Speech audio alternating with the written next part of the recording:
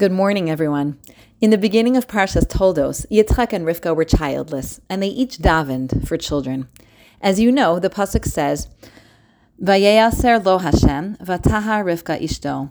Hashem answered him, and Rivka, his wife, conceived. Many of you are already familiar with the Rashi on this pasuk.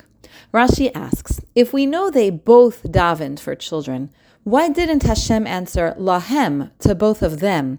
Why did Hashem respond to Yitzchak's prayer over Rivka's? So Rashi quotes the Gemara, Lo v'lo la, she'ein domet tfilas tzadik ben tzadik l'tfilas tzadik ben rasha.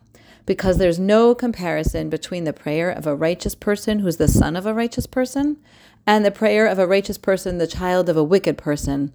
Lefichach lo v'lo la. Therefore, Hashem allowed himself to be entreated by him, by Yitzchak, and not by her. Let's look a bit closer at this concept. Both Rivka and Yitzchak forged personal connections with Hashem, which they channeled during their prayers.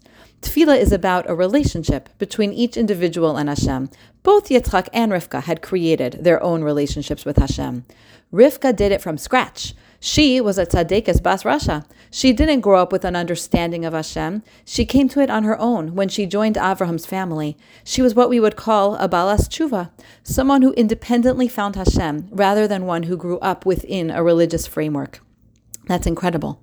We know such a person occupies a position even a complete tzaddik can't reach. But then there's Yitzchak's side. Yitzchak grew up in Avraham and Sarah's home. From infancy, he breathed emunah and a relationship with Hashem. It would have been all too easy for him to ride on his parents' relationship instead of forging his own individual connection. It would have been natural for him as a quote-unquote from birth person to imitate what he saw his parents do and relate to Hashem just as they did. Yet he didn't. Just like Rivka, Yitzchak also developed his own individual connection to Hashem, and it was not a carbon copy of his father's. In fact, his approach of Gvura contrasted very directly with his father's Chesed. The ability to come from a religious background and still develop his own relationship was a huge accomplishment. And for reasons beyond our time limit, when it came to tefillah, Yitzchak's tefillah, as an expression of who he was more potent.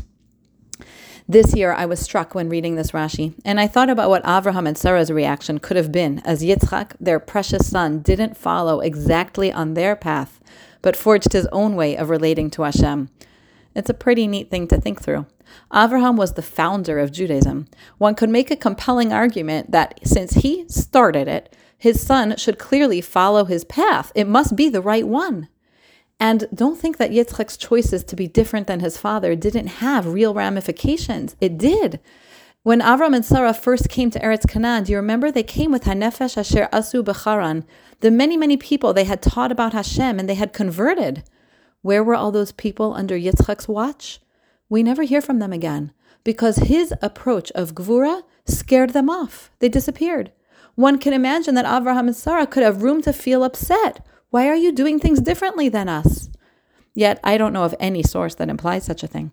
Because what we want as parents is for our children to not only love Hashem and learn His Torah because that's what they saw us do, but because they have their own individual, personal relationship with Him. And that by definition means doing things differently than we do them. And that brings us right to teenagers. Adolescence is a time when children begin to forge their own identity apart from their parents. Teenagers have their own opinions and often don't hesitate to share them. As parents, we can choose to take offense and argue our position, or we can listen to their perspectives with interest. After all, it's exciting to watch our children grow and develop from stage to stage. And if we understand what is happening developmentally, we can accept it as the healthy and natural unfolding of this new stage. We want our children to become adults who have a strong identity and sense of self. We want them to have their individually developed relationship to Hashem, to Judaism. And as we see that begin to unfold in adolescence, we can be supportive and understanding of our teenagers. They are on the way to following Yitzchak, forging their unique identity and powerfully individual relationship with Hashem and the world. Have a great day.